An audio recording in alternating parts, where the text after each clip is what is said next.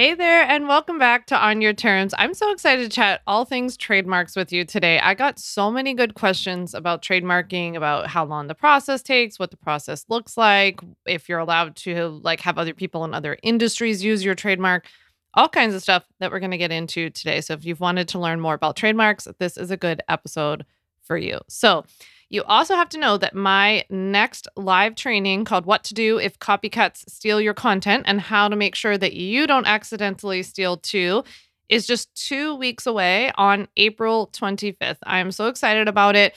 Registration opens next week on April 17th. And in the training, I'm going to teach you how to react from the first moment that you ever see a copycat steal your content or mimic you online so you don't lose any of your rights or remedies. I'll teach you how to get copycats to take down your stolen content, how to register your content, the basic steps if you want to go forward so you actually have more rights, how to take your own legal action if that's a good idea. And as a bonus to you, you'll get a copycat guide so you can put what you learn from the training into action immediately following the workshop. So it includes an overview of the copycat training plus resources for creating a 90-day game plan for how to successfully respond to copycats. The training will be $99, but you can save $25 as an On Your Terms listener. So if you already know you want to attend, click the link in the show notes. We'll send you the link to join this training. There are going to be limited spots available as soon as the doors open on April 17th. So I cannot wait to see you there. All right, so let's get into this week's episode. So one of the issues with trademarks that I see is that people tend to, focus too much on them. On the one hand, people don't focus on them at all. On the other hand, I also see people just get a little tripped up as to what is trademarkable versus what falls under copyright. So I thought that it might be helpful if I answered a bunch of trademark questions that I got yesterday. And I was hoping that these are questions that you might have too. Okay, so the first question I got was someone asking, what are the documents that you need for trademarking? So I would say that trademarking requires more information, what I would say information versus a lot of documentation. The only document that you're going to need is that you're going to have to prepare and file the trademark application, the TEAS application on the USPTO's website. And then in that application, you have to provide what's called a specimen of your mark. So depending on what it is, if it's a logo, you would upload a PNG file of it, or if it was a word or a phrase, you would upload something with it on it.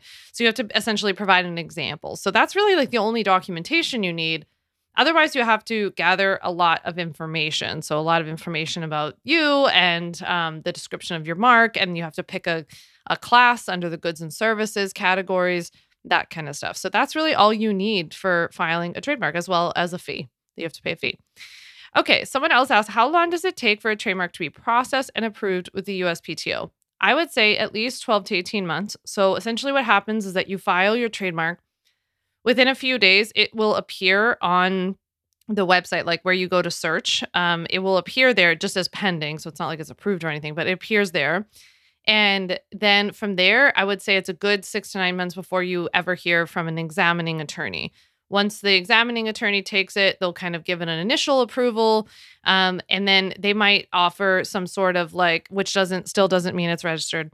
And then they might issue what's called an office action, which is where you hear back from them and they say you have to change this, or what about this? They have some questions, or they object to something that you did.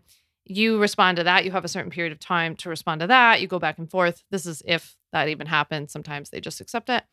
They have to put it out for publication for a certain period of time. And then if anyone doesn't oppose, then eventually it gets registered. So that's when, at that 12 to 18 month mark, is when I'm talking about, that's when it's finally fully registered.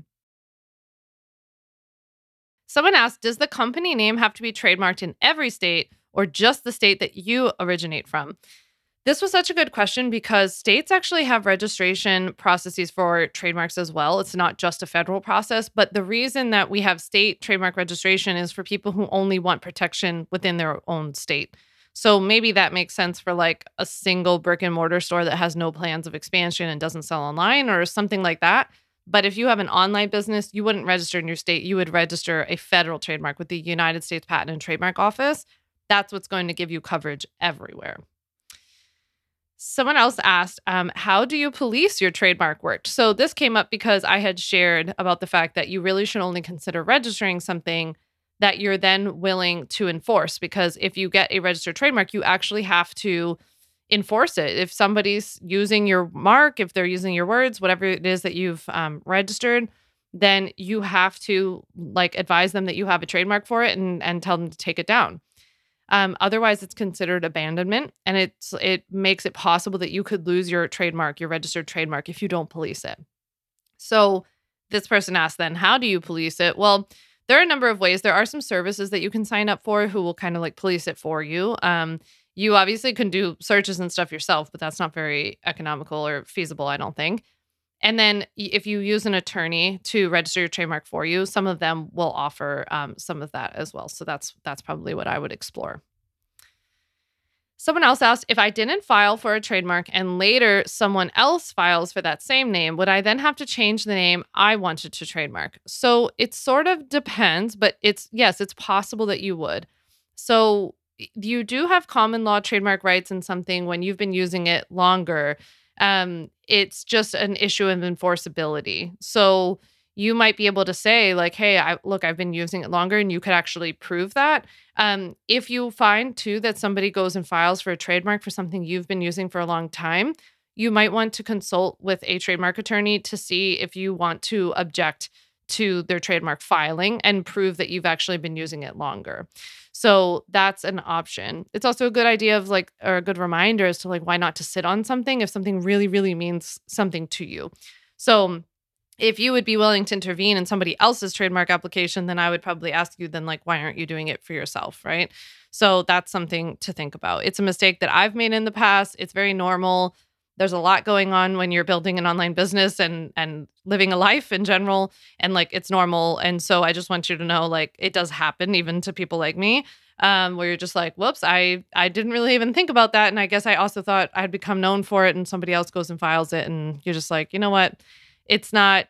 I was sharing with my customers yesterday in the Ultimate Bundle. I did a live trademark walkthrough for them, and I was sharing with them yesterday that like I think I'm a weird kind of attorney for many different reasons, but because I just am feeling like I'm not super litigious. Like I just have never been a litigious person, and I don't know how I feel about this idea like of people in our space like owning certain words and phrases that are, in my opinion, kind of generic. I mean, clearly they clear the bar for like getting trademark applications because they can't be generic to be registered trademarks. But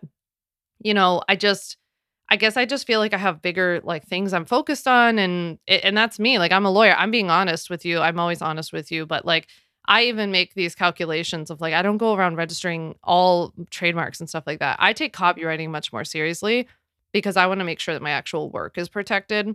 The name stuff just feels like it's a distraction sometimes. I don't know. That's just like my 2 cents, or maybe I'm having an existential crisis. I don't know, but I'm just being honest about like how I feel about it. And also just to tell you, like, it's also okay if you've like had your head down in your life or in your business and you're like, whoops, I forgot to do that. It's not the end of the world. Okay. Last, but definitely not least, someone asked, if someone has the same trademark in a different industry, can you both use the same phrase? So yeah, it's possible. It really depends because it's not always just that it's a different industry. It's the way that the goods and services are used, like within the class that you get protection from for your trademark. So it really, really depends, but it's possible that like you could use a phrase in one industry and somebody else could be using it in a different industry for a different good and service. And that would be okay. That's the kind of thing that like if you are trying to register a trademark and you already see a similar phrase or word that's registered for a different industry, that's when you would want to go hire a trademark attorney and ask them to do a trademark search for you, give you an official opinion on, on their part as to like, what's the viability of this trademark actually getting approved. As I shared with my customers yesterday, there are no guarantees. Even attorneys can't offer you guarantees because it's a very subjective process. We also don't know how much of a legal fight the other person will put up, right? So if they come back with a team of lawyers, like you might say, I don't want to fight that. And so it really, really depends on a lot of different factors. So you can go get that opinion from an attorney, but I also just want to be honest about the fact that like that whatever attorney you go to, they're not a future seer. They're not able to tell you for like guaranteed language. You should be very cautious of anybody who guarantees you or uses any sort of language like that because they really don't know. It's a very subjective process. Um, it's not supposed to be, but I find that it's like you can get one examiner who's a little bit trickier and then another one who's a little bit easier with it, and it just kind of depends. So that's what I think about some of the trademark questions. I hope that these were helpful. I just wanted to give you a little taste. If you think that this has been helpful and you want to learn more about it, I certainly hope you'll keep your eyes peeled for my upcoming training, what to do if copycats steal your content and how to make sure that you don't accidentally steal too. You'll have the link down below to get on the wait list to make sure you can register for it. Make sure that you'll use that coupon that we'll have available for you for being an On Your Terms listener. But I hope to see you on April 25th at my training, What to Do If Copycats Steal Your Content. Thank you so much for listening. I'll see you over on Instagram at Sam Vanderwielen. Let me know if this episode was helpful. I can't wait to chat with you next week. Thanks so much for listening to the On Your Terms podcast. Make sure to follow on Apple Podcasts, Spotify, or wherever you like to listen to podcasts. You can also check out all of our podcast episodes, show notes, links, and more at samvanderwielen.com/podcast.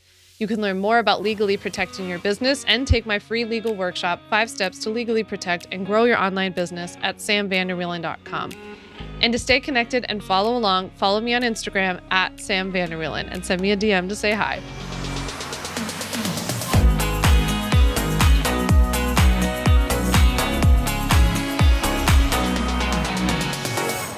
Just remember that although I am an attorney, I am not your attorney, and I am not offering you legal advice in today's episode. This episode and all of my episodes are informational and educational only. It is not a substitute for seeking out your own advice from your own lawyer. And please keep in mind that I can't offer you legal advice. I don't ever offer any legal services, but I think I offer some pretty good information.